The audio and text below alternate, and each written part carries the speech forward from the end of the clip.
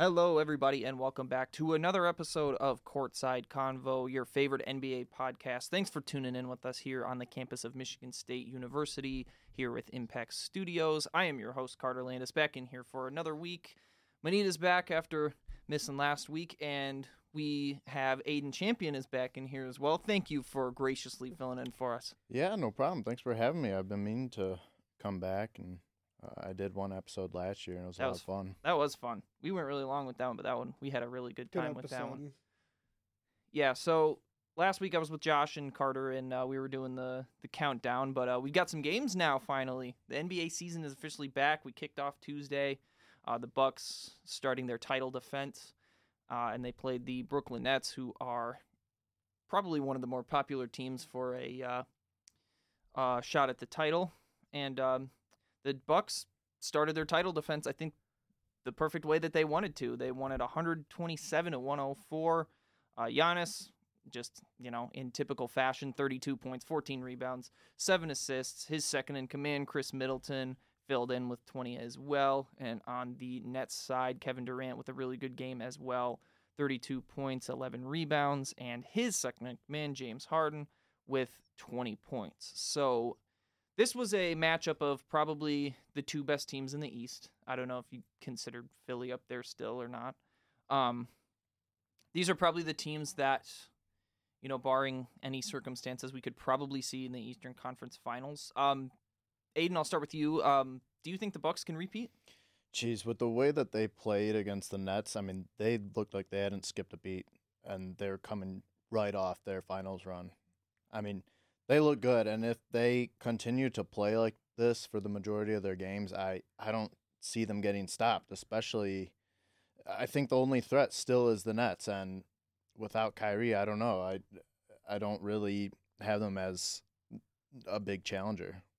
I agree. I don't think the Nets are really on that level as the Bucks without Kyrie. He's an integral part of the team, and he has to be there in order for them to succeed, I think. Because without them, I know KD and Harden is still a formidable duo, but Kyrie really rounds it out, adds a third dimension to it. So I think without him, it's a very different team, very different dynamic. Milwaukee looked good to open up the season, but then they kind of fell off a cliff last night when they got smoked by Miami. Yeah, they did. 42-point loss. Really, Wow. Really weird game after such a good performance to open up the season. Did they rest guys? No, they just started Really? out slow. Mm. Started out really slow. At one point, it was like 26-4, I think. Oh, Yeah, so they just started out slow, couldn't get the shooting back, and Miami's bench just kept them out of it, even though it's the bench players. They left the starters in for a bit, thought they could make a run, and just couldn't. I'd call that interesting to a fluke game, but I do think Miami is going to be a big-time threat this year. I agree. I think it's weird that it happened so soon after such a good performance. Mm-hmm. That is interesting. The opposite sides of the spectrum, almost. that is interesting, but I think Miami is Legit. Constructed to do that. Yeah. To be kind of that disruptor team. Yeah, Like where they're you good. have Like your they're off obviously games super. against them. Yeah, like you have like your super talent. They're obviously super talented. Jimmy Butler, Bam, and Tyler Hero with 27 last night as well. I mean, that's a team that's going to get in the pockets of teams and drive them nuts, and they're going to defend the hell out of them because you have Kyle Lowry, Jimmy, Bam, all guys who can really defend really well. They got shooters all over the floor. I mean, Lowry being the difference over Dragic with that team is going to be, I think, monumental. I agree. One thing I found interesting when I was tuning in a little bit to the Bucks and Nets game was I saw minutes from some interesting names. I saw Jordan Nwora play quite a bit. I saw, I believe he's the rookie Sandro Mamukelashvili from Seton Hall. I guess they like him. I saw some Grayson Allen minutes. So I guess they were going deep into their bench. I don't know about when they played Miami, but I saw them. I saw Budenholzer kind of let some other guys get some run in the first game. So I mean, I don't know if he was just experimenting with some lineups or what, but it turned out to work. So I guess that also brings another point. We kind of touched on it, but can the Nets, can they come out of the East with Kyrie? I know they're a popular pick with him. They're still talented without him. I agree. I just don't know if they really can match Milwaukee. But another thing to look at for Miami is Kyle Lowry did get hurt last night. He had an ankle injury early in the second quarter. They were still able to sustain the win and everything, but that'll be something to watch because the injury happened and he walked straight to the locker room. So hopefully it's not a broken ankle, but it seems to be an ankle injury right now. I just looked at it. So if he comes back in the next couple of weeks, just fine. This is a dangerous Miami team, but if they lose him for an extended period of time, it's gonna be a struggle to integrate him back in midseason after they play this stretch of games together, this series or the season opening stretch. Especially when he just joined. Yeah. Yeah. Going back to your Nets question, I think they'll be just fine in terms of how they end up finishing the regular season.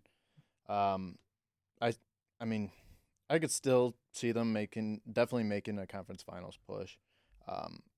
Especially, I mean, if the 2018 Celtics made it to conference finals without Kyrie, I mean, I don't think this team will have a problem. But. That's true. Jason Tatum and Terry Rozier, they did what they had to do with that team. That was fun. I mean, the guy who's basically replacing Kyrie as he's currently not playing is Patty Mills. And I mean, you couldn't really ask for a better long-term backup than Patty Mills. And I don't want to say he'll like replace his Kyrie's production because that's nearly impossible to do. Mills will be just as good as they need him to be. But also Cam Thomas, their rookie, who has just looked tremendous. I know it's summer league and preseason, but he looks NBA ready like right now. You know, he didn't get in against the Bucks very much at all, but I think it won't be long before he's demanding minutes on the court just because that kid can put it in the basket. Yeah, my biggest question with this Nets team though is when Harden's going to come really into play. I mean, we're still kind of waiting for him to explode, kind of find his identity with the Nets. I mean, it's hard when he's been the leader in Houston for so many years, and you know, it's a tough transition, but I don't know. I am waiting for him to explode, like you said. Yeah, I think he's got to really come into his own in Brooklyn. Like, he's been there. He's been the second guy, but James Harden can be a number one. He can take the load off of Kevin Durant when Kevin Durant needs to, and he hasn't done that yet. It has been just KD. And while Harden is still one of the best players in the NBA, it's kind of hard to see him like be that second player when he can be the number one guy. And we saw him shine a lot in those games last year when KD and Kyrie were out. I want to see that when he's playing with He's got to be that aggressive again. Yeah. It's I noticed that that point you brought up, KD. It's just all KD. That's how it felt in the Bucks series because I know Kyrie got hurt, but exactly. Harden just didn't really alleviate KD the way he kind of was supposed to. Yeah. So I mean, it's going to be tough for them without Kyrie. Like, I know James Harden and KD are really good, and the Nets are deep, but the Bucks clearly know how to get in their heads. Yeah. And they clearly have before. So watching those two teams in the Eastern Conference are going to be a lot of fun this year. So in the Western Conference, and the other game that kicked off on Tuesday was the Golden State Warriors defeating the Lakers 114. That would Steph Curry just continuing his phenomenal career, posting a triple-double, good 21, 10, and 10. LeBron for the Lakers had 34, 11, and 5. So Klay's not back yet, but is this Warriors team ready to contend again, do you think? I think they're really good. Got a big smile over there, Manit. It's exciting. That win over the Lakers was big, and then last night's win against the Clippers. I don't think that these are just coincidental. I think this team really is making a push for kind of the upper tier of the Western Conference.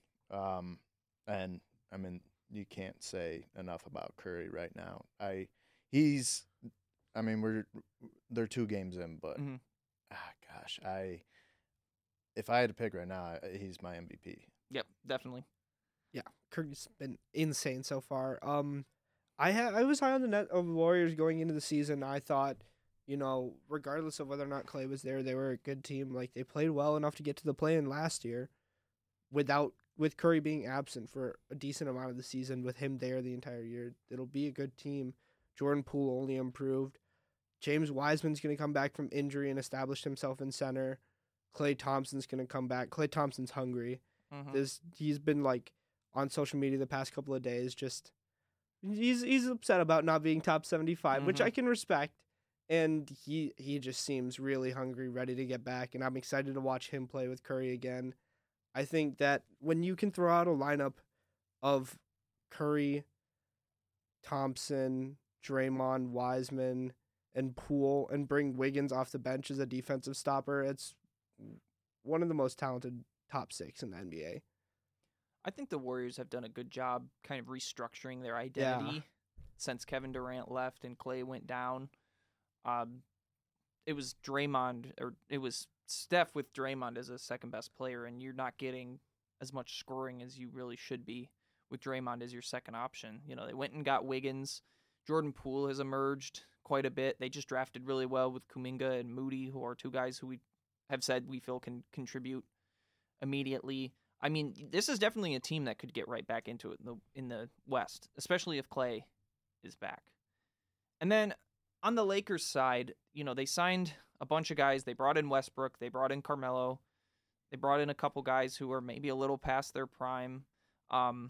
Do we think this is going to work for them? Like, can they get back to the finals with this, or is this maybe not going to go the way they want it to? I think they'll be okay. Especially after how they looked in the preseason, I thought the opening game was a major improvement. They still played well. I mean, they were in control most of that game, and you know, LeBron was looking like 2013 LeBron, especially with number 6 and the headband and everything. Yeah. But I know there's a lot of disagreement about Westbrook right now. Personally, I think they're better off with him on the court. I don't have much criticism for Westbrook. I don't know if either of you do. I don't. Russell Westbrook is one of my favorite players, and I think he, regardless of how bad he can shoot at some points, he's still a positive difference maker when he's on the court. Any way you put it. If he's not shooting well, he'll be passing the ball and getting rebounds and hustling. Like, people might call him stat padding, but he also does put a significant amount of hustle into everything he does. And that kind of energy when you have LeBron on the court is going to be helpful, because at some points LeBron won't be able to provide that energy. And AD, I don't know, I haven't really seen it from him yet. Not as much as Russ can give. So having that, I think, will help. He might put his lowest scoring numbers up that he has in a long time, but I still think he's triple-double Westbrook, regardless of where he is ranked, I guess, on that team in terms of offensive go-to players. Yeah, I think it's going to be interesting to see how much he sacrifices. Yeah. You know, for this team, because you have LeBron, you have AD, and then it's him. How often is he going to be hunting his own shot? How often is he going to be shooting threes? In this game, he didn't shoot any. How often is he going to be playing on the ball, off the ball? These are things that the Lakers have to work out. These are things LeBron, Frank Vogel have to figure out. And I mean, I think LeBron, he knows these guys. Like, this was definitely an offseason where LeBron brought in guys he wants to play with.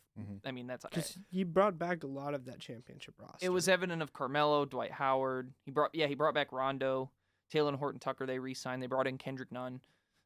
These are all guys that LeBron is familiar with, at least for the most part. And he's going to have to make it work, because they're all, you know, individually they're decent players, or have been before, but now they have to make it work as a cohesive unit. And I'm interested to see if it works. I think it's going to be tough. That's why I had questions about the Lakers. But then again, you're also thinking, oh, it's LeBron. It's not going to be a huge deal. I think they're going to have to figure out what their go-to rotation is going to be, and I think it probably will take them a little while. Personally, I don't think DeAndre Jordan should have started the other night. I think Dwight Howard. The sooner the better they find out too. Yeah, definitely. I mean, the West is tough. That was like the next thing I was going to talk to you about is, who do you think the favorites are in the West? I think that the Lakers, if they want to be favorites in the West, have to realize that playing Anthony Davis at the 5 is their best option. Or Dwight Howard, like Aidan was saying.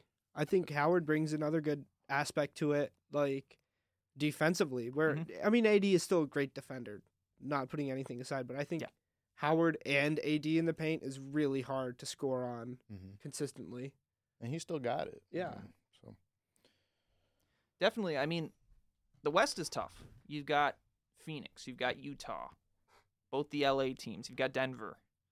You have Golden State could be back. So, like, who do you guys think right now? I know it's super early, so who do you guys think the West favorites are right now? I think it's wide open, honestly. I think so, too.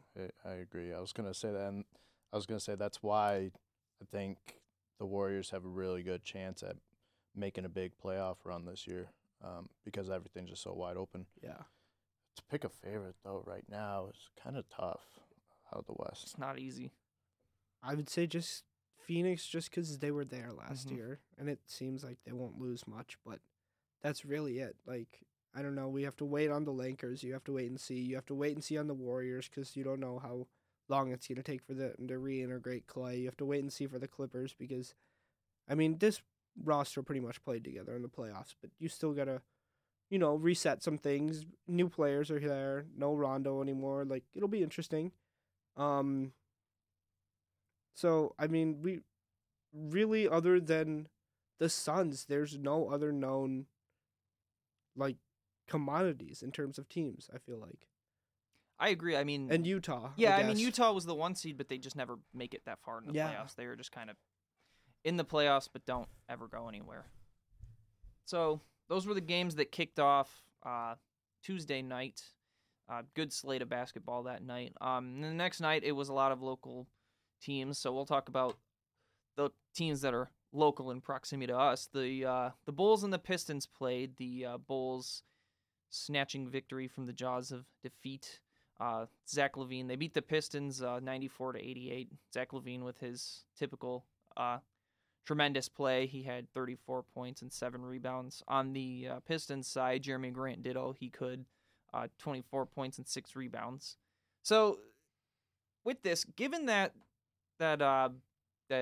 Cade Cunningham wasn't playing, what do we make of the Bulls? I don't know what to make of the Bulls, truly. I don't know if they're like a real Eastern Conference contender or if all these pieces aren't going to fit and they're just going to be like a play-in team. I really can't. What do you guys think? Yeah, I'm in that same spot too where I just don't know what to make of them. I think they've got – because they built this roster of all these pieces that haven't necessarily come from winning experience, and it's like, I mean, it's really hard to dictate how they're going to gel. They did look good against the Pistons. I don't know if you can really base much off of that because I don't know how the Pistons will stack up this year either. I do think the absence of Cade made a big difference though. But I don't know. I could see the Bulls being like a solid 7 or 6 seed. It seems to be. Yeah, that's where I had the Bulls in my season preview. I had the Bulls at 6. I think they look good in preseason, so I had them higher because I thought they gelled really well quickly.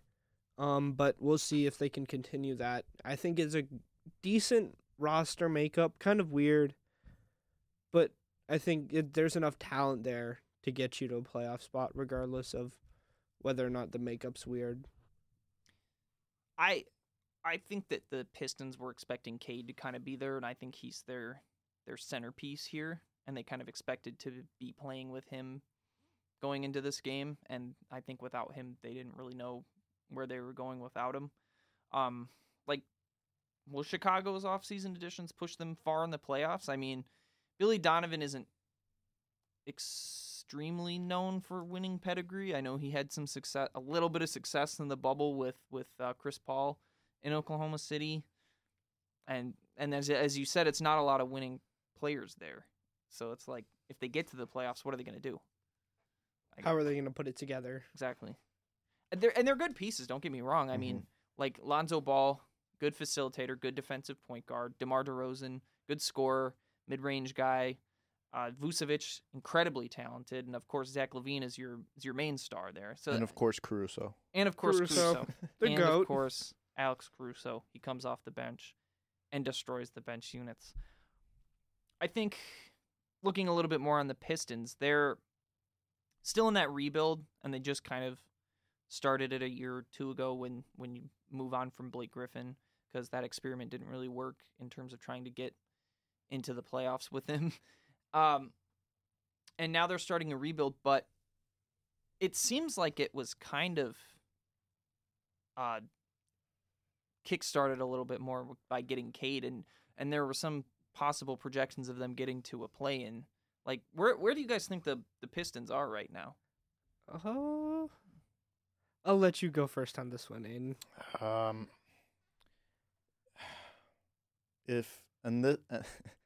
And this is just, I guess, being biased. Mm-hmm. Maybe make a play-in. I think that's best case scenario, honestly. I'd like to be wrong, but I don't know. I do think Cade wins Rookie of the Year. I think he has a great year, but I think they still need a couple more years to really be like a playoff type contender team. I don't know. Yeah, I think it's at its ceiling. It's a play-in team. It's a team like the Hornets last year, where they have a talented rookie who they're able to ride behind, improve the team chemistry, have some fun with, and make a play-in. But I think that's really it for now. I do like the idea of getting another rookie this year, top 6-7 pick, and then getting a vet, like Chris Paul style. Mm-hmm. Getting like a vet, dwindling contract who can be that guy. Because Cade's not going to be there yet in a couple of years.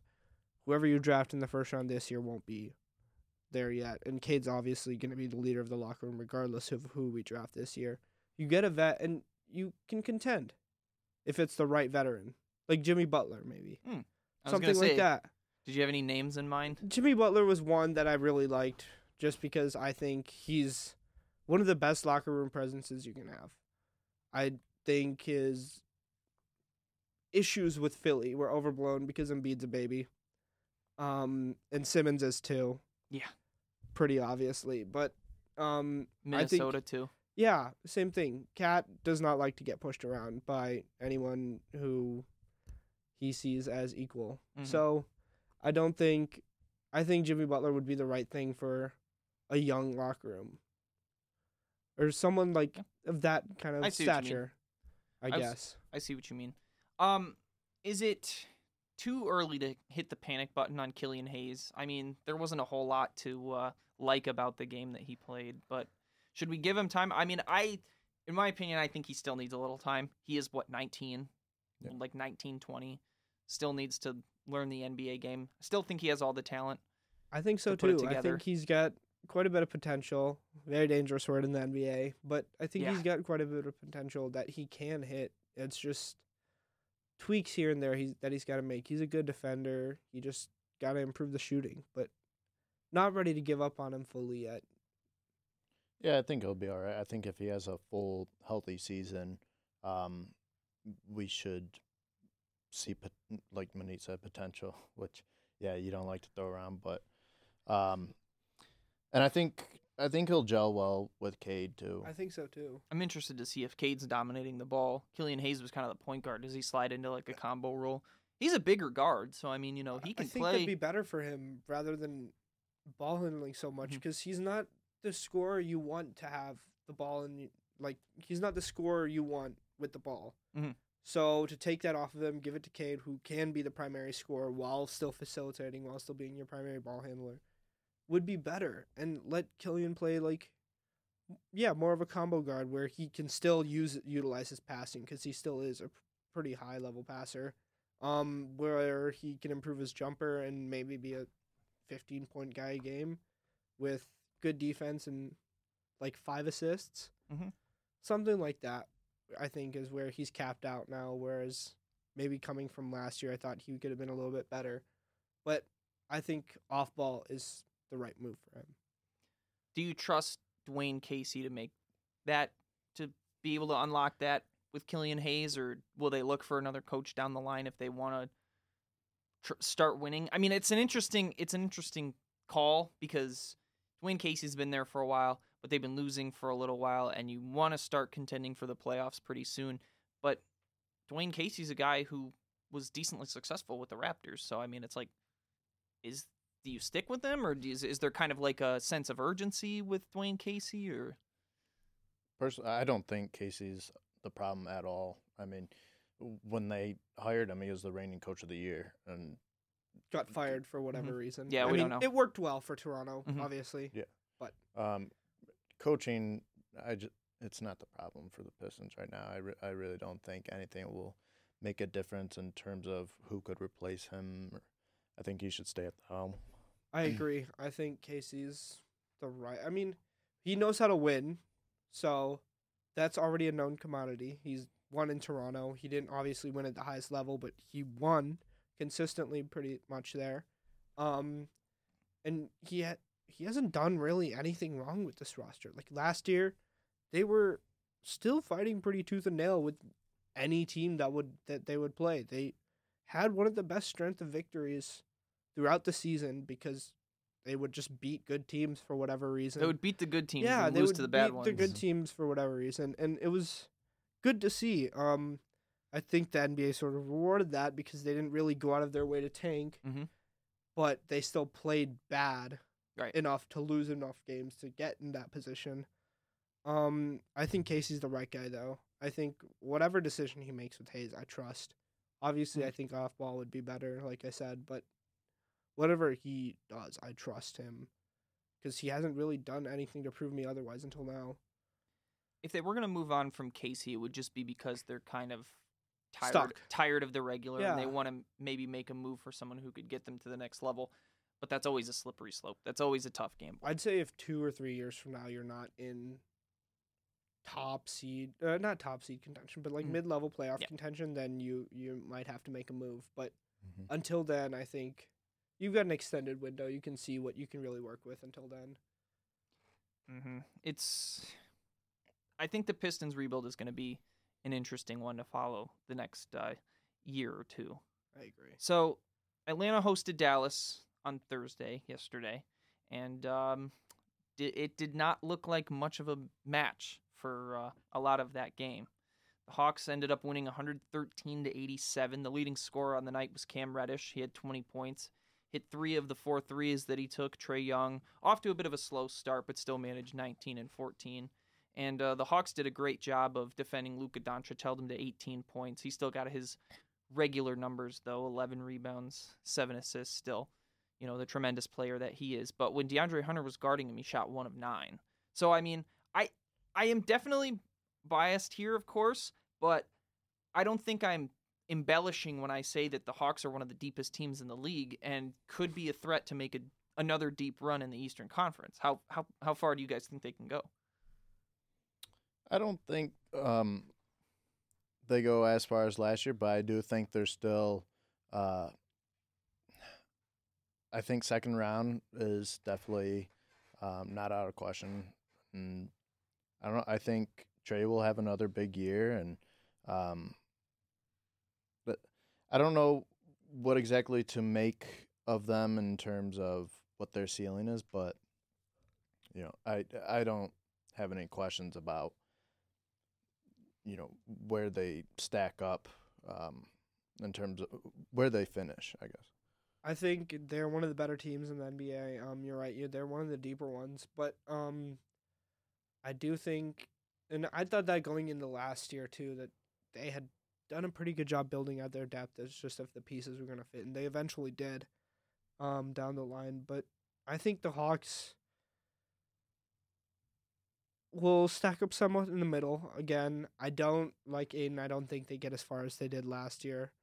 I think conference finals is tougher, especially when I think Kyrie does come back this year, and when he does, Brooklyn will be right there with Milwaukee. And I'd still take like teams like the Heat and Celtics, honestly. I think Miami can put it together with Kyle Lowry and make a good run. Definitely challenge either Milwaukee or Brooklyn for that conference final spot. But I think there's a bit of a gap between Milwaukee, Brooklyn, and everybody else. But wouldn't really put the Hawks in that higher tier of Eastern Conference teams yet.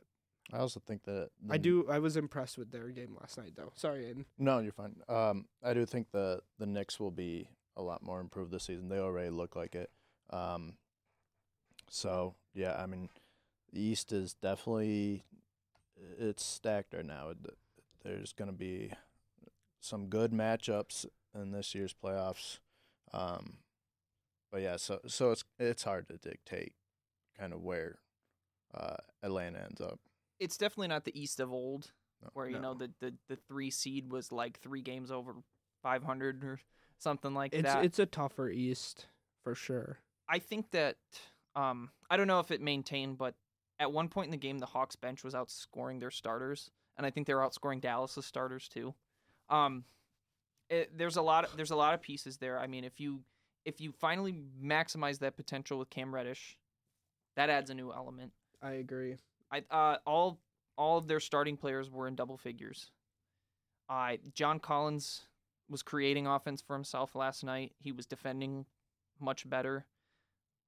Then again, it's like, how good is Dallas really? Like, are they still a team that can compete in the West, or is just like did they not improve enough? Did they not improve their roster enough? Did they make a mistake hiring Jason Kidd?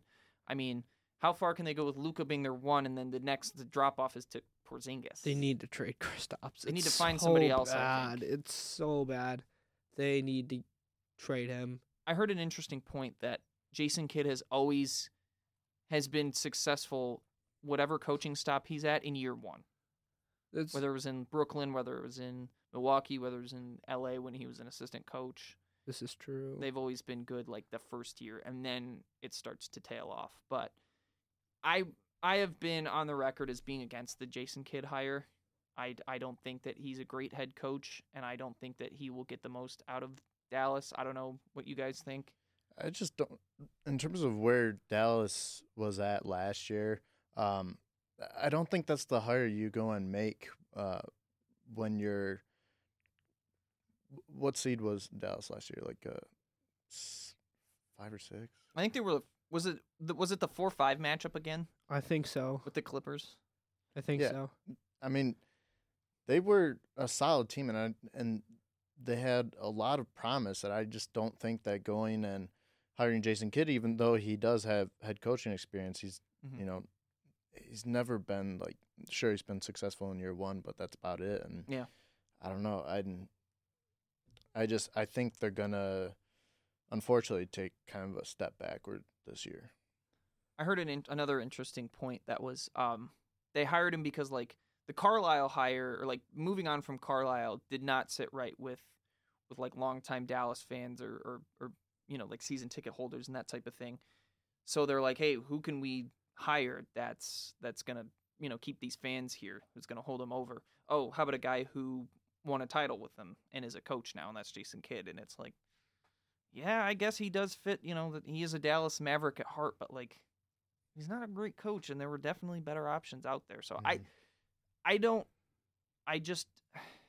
agree. I think Dallas, if they made a couple moves, added maybe another star instead of Porzingis, maybe if they brought in like an Oladipo or if you had like Dame or something, so Luka doesn't have to do everything. If they had made a move like that, they could still be one of those teams to compete in the Western Conference. But that roster's not great. The drop off from Luka to the next is Porzingis, and that's also not ideal. So I just don't think they're in a very, very ideal position right now. Yeah, I think the front office is a little too content with what they've got. I think they should have been maybe a little more aggressive in this offseason. I agree. I think Dallas, I really liked the concept when Giannis was still in play, of Giannis going and teaming up with Luka. I thought that would have been interesting. It would have allowed Porzingis to be a third scorer where Giannis can play the center and Porzingis can stretch the 4 and shoot some threes, but that's all hypothetical. They need someone though. Like I said earlier, they need another second scorer, regardless of who it is. It's and I don't know who they can really trade for because there's not really a name on the market right now. How far does CJ McCollum push you up? Not really. I don't think it really helps.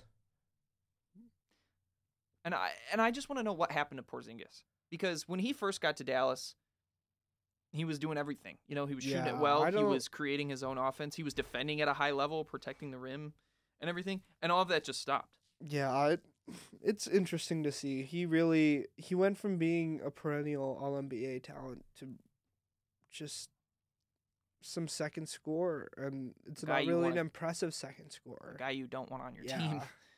I think a bad contract now. I think a lot of Mavs fans are trying to get him out of there. Yeah. Yeah, it's unfortunate to see, especially just how well he did in New York, and I think it ultimately was just how he fit in that system, and it was really just him at the time when they had nothing to lose, and maybe the expectations kind of got to him a little bit, especially after his injury when he came back. So that's definitely true. I mean, he said he doesn't like kind of being that second fiddle to Luka, but it's I thought that those two would work really well together. I thought so too, but it just hasn't been the happy marriage they thought it would be. So after that game on TNT, the Warriors played the Clippers, and that was a really exciting game. The Warriors ended up winning 115-113. Stephen Curry, another tremendous performance. He had holy first quarter. My goodness, he went 25 points in the first quarter, 9 for 9 from the field. And if you know Steph Curry, these aren't just layups he's taking. He's bombing them from 30 feet. And he finished with 40 points and 10 rebounds and finished 8 of 13 from 3. Paul George on the Clippers side, 29, 11, and 6. He was doing everything he could to keep them in that game. But my question is, how far can the Clippers go without Kawhi? I mean, they were down and out of it in the first half, and then they kind of worked their way back. I think they have a pretty decent roster. I think they have a bit of an underrated roster. If you can get as much as you get out of Bledsoe, who we've seen be good in the past, but then there's also moments where he looks really abysmal. Terrence Mann has emerged. You've got Marcus Morris, who's always been a quality role player. I think they need to find a big man or something, but as I've stated on this podcast multiple times, I am a firm believer in Tyronn Lue. It's just without Kawhi, that Western Conference is brutal. Yeah, if I had to pinpoint where I think Clippers will end up, I'm a little more pessimistic than you, Carter. I would say play-in game is fair, because also, as great of role players as they have, there's going to be injuries. And we saw what happened to that Lakers team last year that was really good, but still only made the play-in game. And, this Clippers team is not that Lakers team from last year. And I don't know. I don't have high hopes for them. And we saw what happened last night when they're too reliant on Paul George. Is those last couple of possessions, he was getting trapped, and there was nothing they could do. So I think that's kind of the ceiling for them, is a play-in game. I think it's going to be tough this year. The Grizzlies are improved. The Pelicans are improved. The Blazers, they'll be relevant. I think it puts them about where, I think that's where the Clippers lump in with those group of teams, the play-in teams, basically, like Aidan was saying. And I think that's really where they cap out unless Paul George can really reestablish himself as that Oklahoma City Paul George, where he was just ridiculous the second half of the season and pretty much an MVP favorite until the end.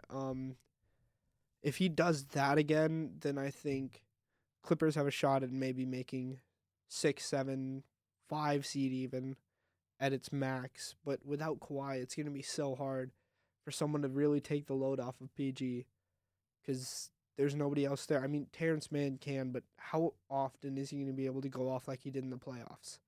It's not going to be sustainable. It's going to be tough. I do think Tyronn Lue is one of the best coaches in the NBA. I will agree with you there, but I still think it'll be a tough adjustment without Kawhi. There's only so much he could do with the roster. I mean, especially like Aidan said, if they're trapping Paul George, they had like Marcus Morris taking a bunch of clutch time shots, and that's just a recipe for disaster. I mean, and not to say Marcus Morris isn't a good player. I think he's a quality player, but that's not the guy you want with the ball in his hands towards the end of the game. So, I mean, it's without Kawhi, I feel like as much as they'll say, oh, it's bad that we don't have Kawhi, but we can definitely still contend, I feel like in the back of their minds, it's like, sheesh, we really need Kawhi right now. He's the guy who calms them down, settles everybody down. He can go get a tough shot if he needs to. If the team's down, he'll go get him a bucket. And if you don't have that, I mean, Paul George, to the best of his ability, is going to do that. But it's just the ceiling of the team is not super high. Do you guys think Clippers make any big trades this season? I was thinking about posting that. Like, do they make like a short-term move to replace Kawhi? I don't know if there was a name I could think that they could get, but they just need someone. And it seems like if they're gonna, they would have done so already. So I don't know. Maybe they're waiting to see how they kind of gauging how they're gonna look. It's so hard to do it without draft capital either, which is something they don't have. And they don't have a lot of like promising young players outside of Terrence Mann. Are you gonna have to dip into your 2030 picks now because Oklahoma City literally owns every single one until like 2027?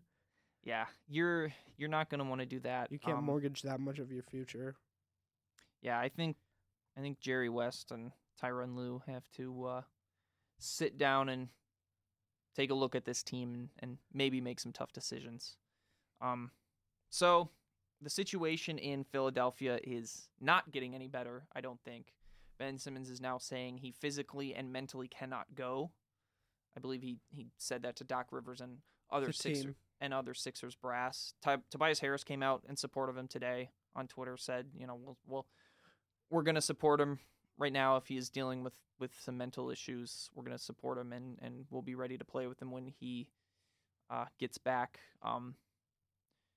If Ben Simmons is not actually, willing to go, I kind of like what Embiid said when he said, like, I'm not here to babysit. I'm just going to play the game like I'm supposed to. I kind of like that. I think before he was not really mentioning explicitly things about Simmons and how the team chemistry there has not really worked out. But I'm glad that he's kind of putting his foot down because it's like, hey, I'm here. I want to win a title. And if you're not, I'm not worrying about you right now. And I really like that he came out and said that. Yeah, and he's got to be sick of it. I mean, these guys have probably been going at it pretty hard this offseason, getting ready for this regular season. And, meanwhile, hearing all this stuff in the background, it's gotta get old. And they're just trying to move on where this narrative is kind of holding them back. So I understand the frustration there. No, definitely. The urgency in Philadelphia is at an all-time high to win a title. I mean, they've done what they can. Sam Hinkie built this team. He got Simmons, he got Embiid, and he said, here are these two guys who are going to play really well together, and then we'll fill in the rest and we'll have ourselves a championship contender. But it hasn't come to fruition the way he thought. And it's almost looking like it's going to fall apart. I mean, Simmons was this close to being traded, and he still could be. He's just not going to play for Philly, it looks like, this year. I mean, Philly, they're both very entrenched in their ways. Like, Philly wants him to play. He doesn't want to play. And it's a stalemate right now. Neither side is going to budge, I don't think, anytime soon. Yeah, I mean, Daryl Morey said he wants a championship-level player or a difference maker, as he put it, in return for Ben Simmons. He's not going to get Simmons that. To be moved. Yeah, there's no team that's going to give that for Ben Simmons currently, the way Ben Simmons is. The way he's acting. I mean, not even that, just the player he is. Like, why would you give up a difference maker to your roster for him currently? What reason do you have other than the fact that he has potential, which we've been saying for years now, and that he needs a jumper, which we've also been saying for years. It's not going to change, clearly. He seems too unwilling to learn how to shoot properly or to put the ball in the basket using a jump shot. Or put the ball in the basket at all. It's really hard to trade away a difference maker that can help you right now and that is currently a difference maker for someone who could potentially be a difference maker. We've seen it in the playoffs the last couple of years. Like, he could be a defensive difference maker, but that's not really worth any kind of upgrade over an offensive catalyst right now. I agree. I don't see, like, the teams that were thinking about it, like Indiana, Minnesota. I wouldn't trade Malcolm Brogdon for Ben Simmons right now. I don't think I would either. I think that the teams that were looking for him have decent enough cores that they don't need to break him up for a guy who isn't going to, change in a guaranteed way, make you better. You know what I mean? So, Morey is just kind of being foolish right now, saying I want a championship level player. But look how Ben Simmons is acting right now. I don't think his value was ever worth that unless when he was coming out of the draft in maybe his first year. And you've seen it in the playoffs. Like, you know that it's going to be a detriment to you. So you're not getting what you want. Like, Morey is not going to get what he wants here. And if he has to trade Simmons, he's going to have to settle. But if he's not, but he doesn't seem intent on settling at all. So this is just going to keep going on. It's a lot like Jimmy Butler, Timberwolves whole drama. But yeah, I mean, it's. I just feel bad for Philly. I mean, they've been right there these past few seasons, and the process was almost complete, and then it was just like bam, then this Simmons stuff comes, and not that I think they would have gotten over the hump and made a finals this year, but it's unfortunate to see with how far they've come. I feel bad for the guys who are showing up every day and who are dedicating themselves to wanting to bring a championship to the city. I'm talking Embiid, who's done everything. The guy played on one leg last year, on one knee last year in the playoffs to carry them as far as he could. I feel bad for Tobias Harris, who did the same thing. Seth Curry, who sacrificed a lot. I think he took less money from Philly. I feel bad for Tyrese Maxey, who emerged as a great player. I feel bad for Doc Rivers, who has to deal with this every single day when the guy doesn't want to deal with the Ben Simmons drama every day. He just wants to coach the team and win a title. To win a title. But they all have to deal with this right now, whether they want to or not. And it's just, I think it's frustrating for them, and it's frustrating for us to watch. I was a big believer in Ben Simmons, but his attitude and his indefensible performances have made me jump ship. I wholeheartedly agree. I think we all were pretty big Ben Simmons supporters last winter. Yeah. Even. But so much has changed since then that it's just so hard to support him. And everybody else is sacrificing for him, yet he doesn't seem to make the one sacrifice that would put them as a championship level team. It's ridiculous at this point. You're so close. That roster is really good. Right. They have a good core. They have a good setup. They have a good GM. They have a good coach. They have everything they need, except Ben Simmons is not willing to do what he needs to do in order for that team to win a title. And it's very possible, even with him there, if he just stepped up. And my question is, what is his end goal here? He's got the contract. It's not like he's looking for more money. To be the same player? What is he going to do? Nobody's going to pay you after this. Is he saying to the team, oh, I want to keep being the same player. I don't want to get better, and you have to accept that. And they're like, no. We want you to get better, and he's just like, no. And that's... I don't get it. How do you... you can't take that guy's side at all. Even I get him being upset after the Embiid and Rivers called him out after they lost. I get it. That wasn't cool. It wasn't okay. But to go about it this way, you just seem unreasonable now. You are making yourself seem worse. Even though they were in the wrong for what they originally did, you are doing so much now to tack onto it that you are painted as the bad guy, even though you shouldn't have originally been. It's baffling to see the guy who averaged like 35 and 10 or whatever in that series on one knee saying I didn't do enough, I have to be better, and the guy who would score 4 points in a game and then just completely disappears, just like, yeah, whatever, it's not my fault. Yeah. It's baffling and it's frustrating, and it was my team who beat them too. But I'm just like, how does that happen? I don't get it, and it's something awful, and I bet we'll continue talking about it next week anyway. I wouldn't be surprised.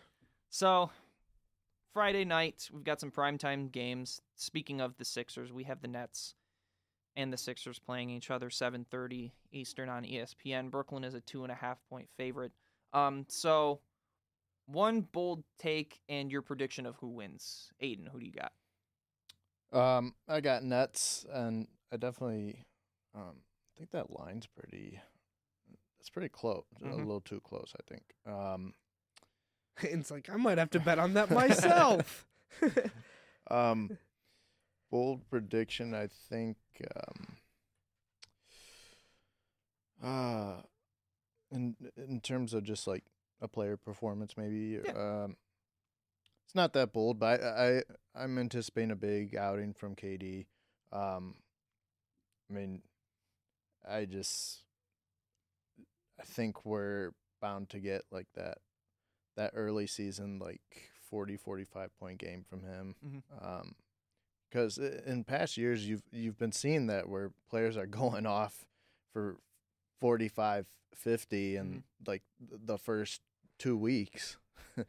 A lot of teams look like they're in that kind of mid-season form right now. I don't know how long that will last for some of them. But yeah, I expect like at least a 40-point game from KD. I would say Nets by 20 here. Ooh. They're hungry. They got smacked around a little bit. I think KD goes off. I don't know what to say about Harden yet, so I think KD just goes off. Like Aiden was saying, Nets by 20. That your hot take, Nets by 20? Yeah. Nice. The Sixers, albeit they were playing the Pelicans, they did have, I think, a players-only meeting, and then they came together and said, we're just going to play the way we do. And they whooped on the Pelicans a little bit. I think it'll be a close game. I will say we get 40 balls from both Embiid and KD. And I think that the Sixers win by 2. I think it'll be close. But I think that the Sixers can compete and win. All right. Suns-Lakers, 10 o'clock Eastern time on ESPN. The Lakers are 1-point favorites over the Suns.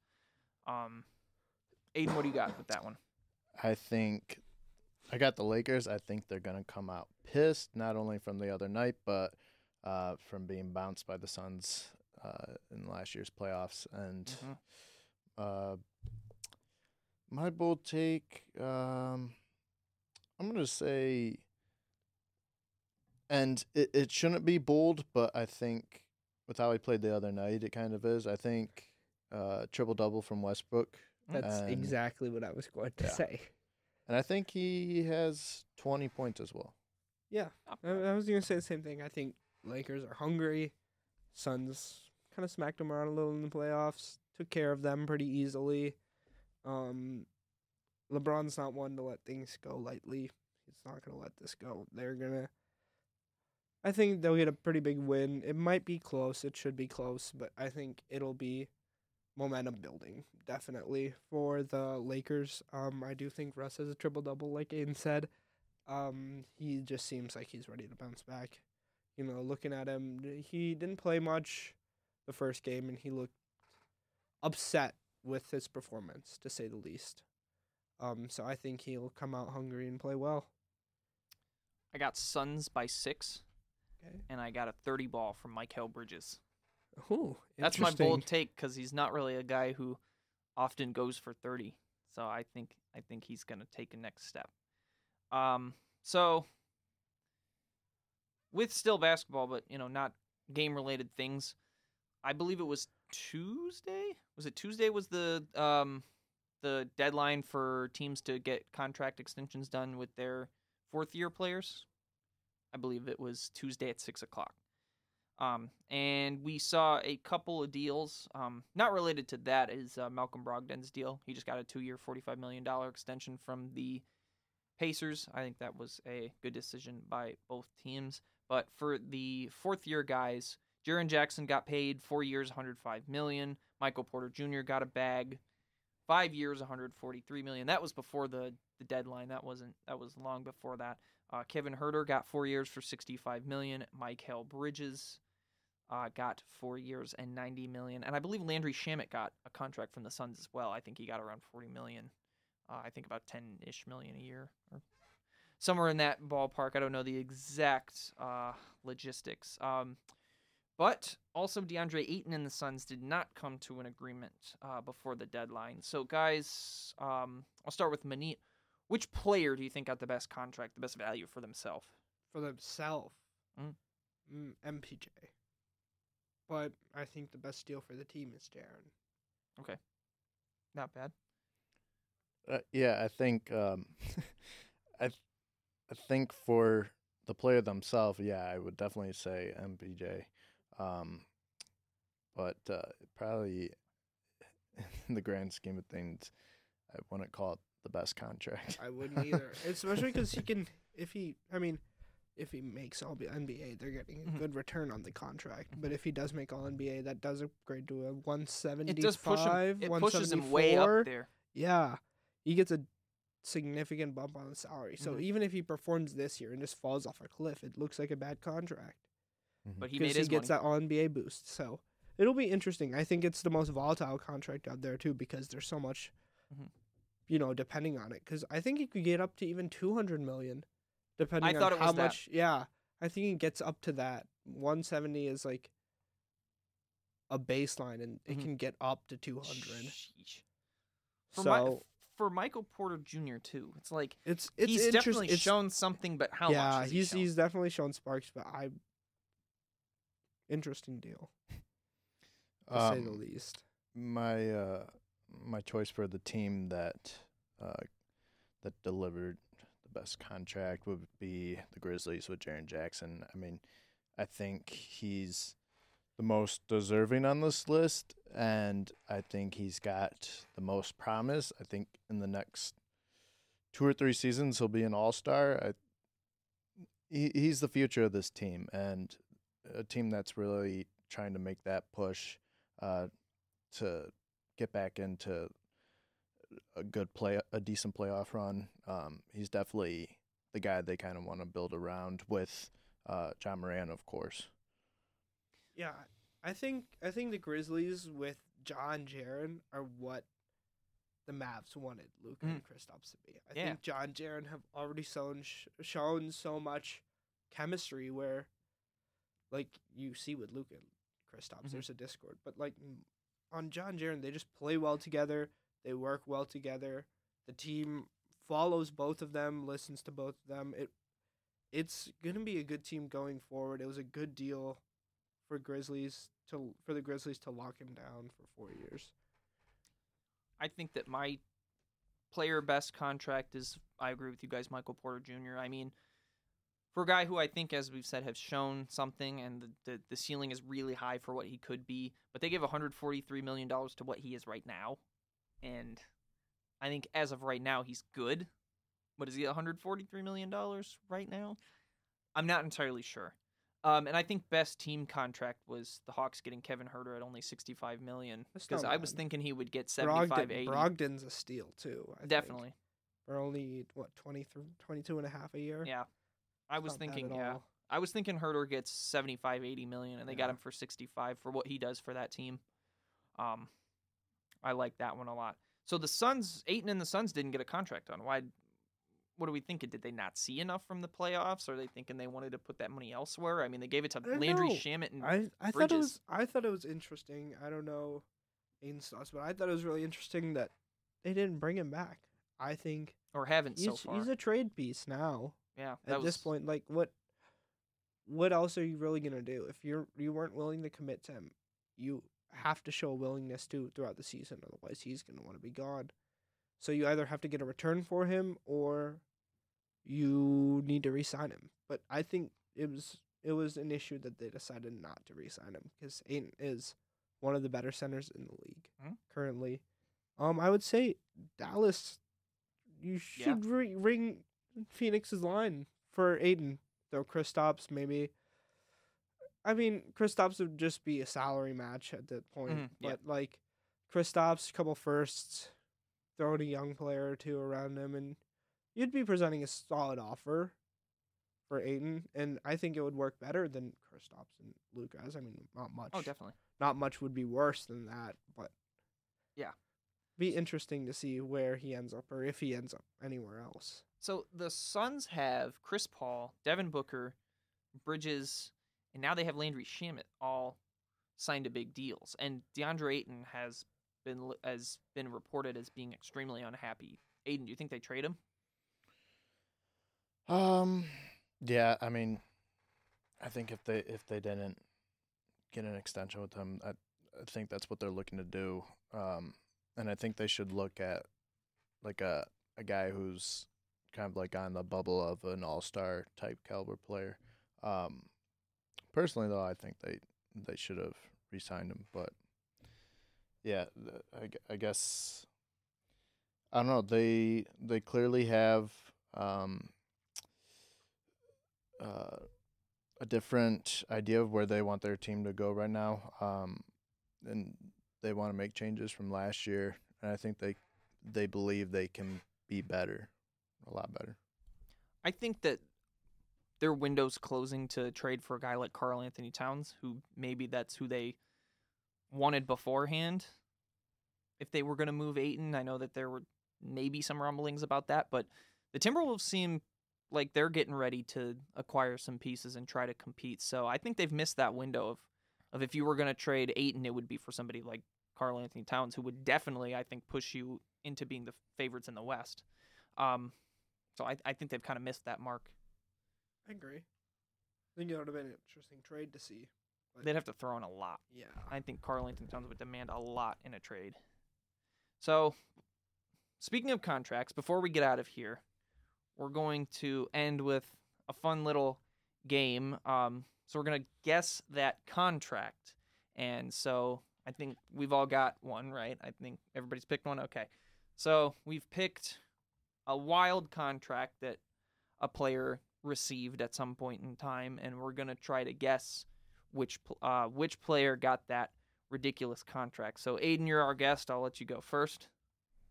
All right. So do I give the year as well? You can give the year. You can give the year. Okay. And if we can't get it, you can give more hints. Okay, the year is 2016. It's a 4-year, $94 million. Oh, Horford? Nope. Was it Evan Turner? No. Oh shoot. Was it Batum then? Mm-mm. Oh shoot. Not sure. No. 2016 was a year a lot of guys got some crazy contracts. You guys want another hint? Maybe team? Yeah, go ahead. Grizzlies. Oh, was it Chandler Parsons? Yeah. Oh my goodness. Jeez, that's a bad contract. 4 years, $94 million. My goodness. Okay, Manit. 4 years, $171 signed in 2019. 171. 2019? Wow. He got traded. Already? Yes, this contract is not with the team that signed him. 171 for 4 years? And that was only like 2 years ago. I'm going to need team, I think. Washington. It's probably a dead giveaway now. Oh, is that... Did they give that to Westbrook? No. Oh, shoot. No, they probably moved on from it. No way. Well, they don't own the contract anymore. At all? Yeah. They moved an entire 171? Did the Wizards give that to John Wall? Yeah. They gave him that in 2019? Yeah. Wow. He's owed $91 million by Houston. Wasn't over he the next hurt 2 at years. that point? Yeah. He's owed $91 over the next 2 years by Houston. He's going to be impossible to buy out. Like, there's buyout rumors for John Wall, but what are they going to pay him? Shoot. What? Why? Who? What is going to make him walk away from $91 million? Yeah. I want to. Mine doesn't seem like as bad Blake now. Griffin needed 70? to walk away from Detroit's money? I don't know. Wall That would is need awful. at least 85 or 80 What's to walk everyone away by from Washington? that much money over the next 2 years. My goodness. In order to, My goodness, that is actually brutal. that makes mine seem He's a making lot $47 million next year.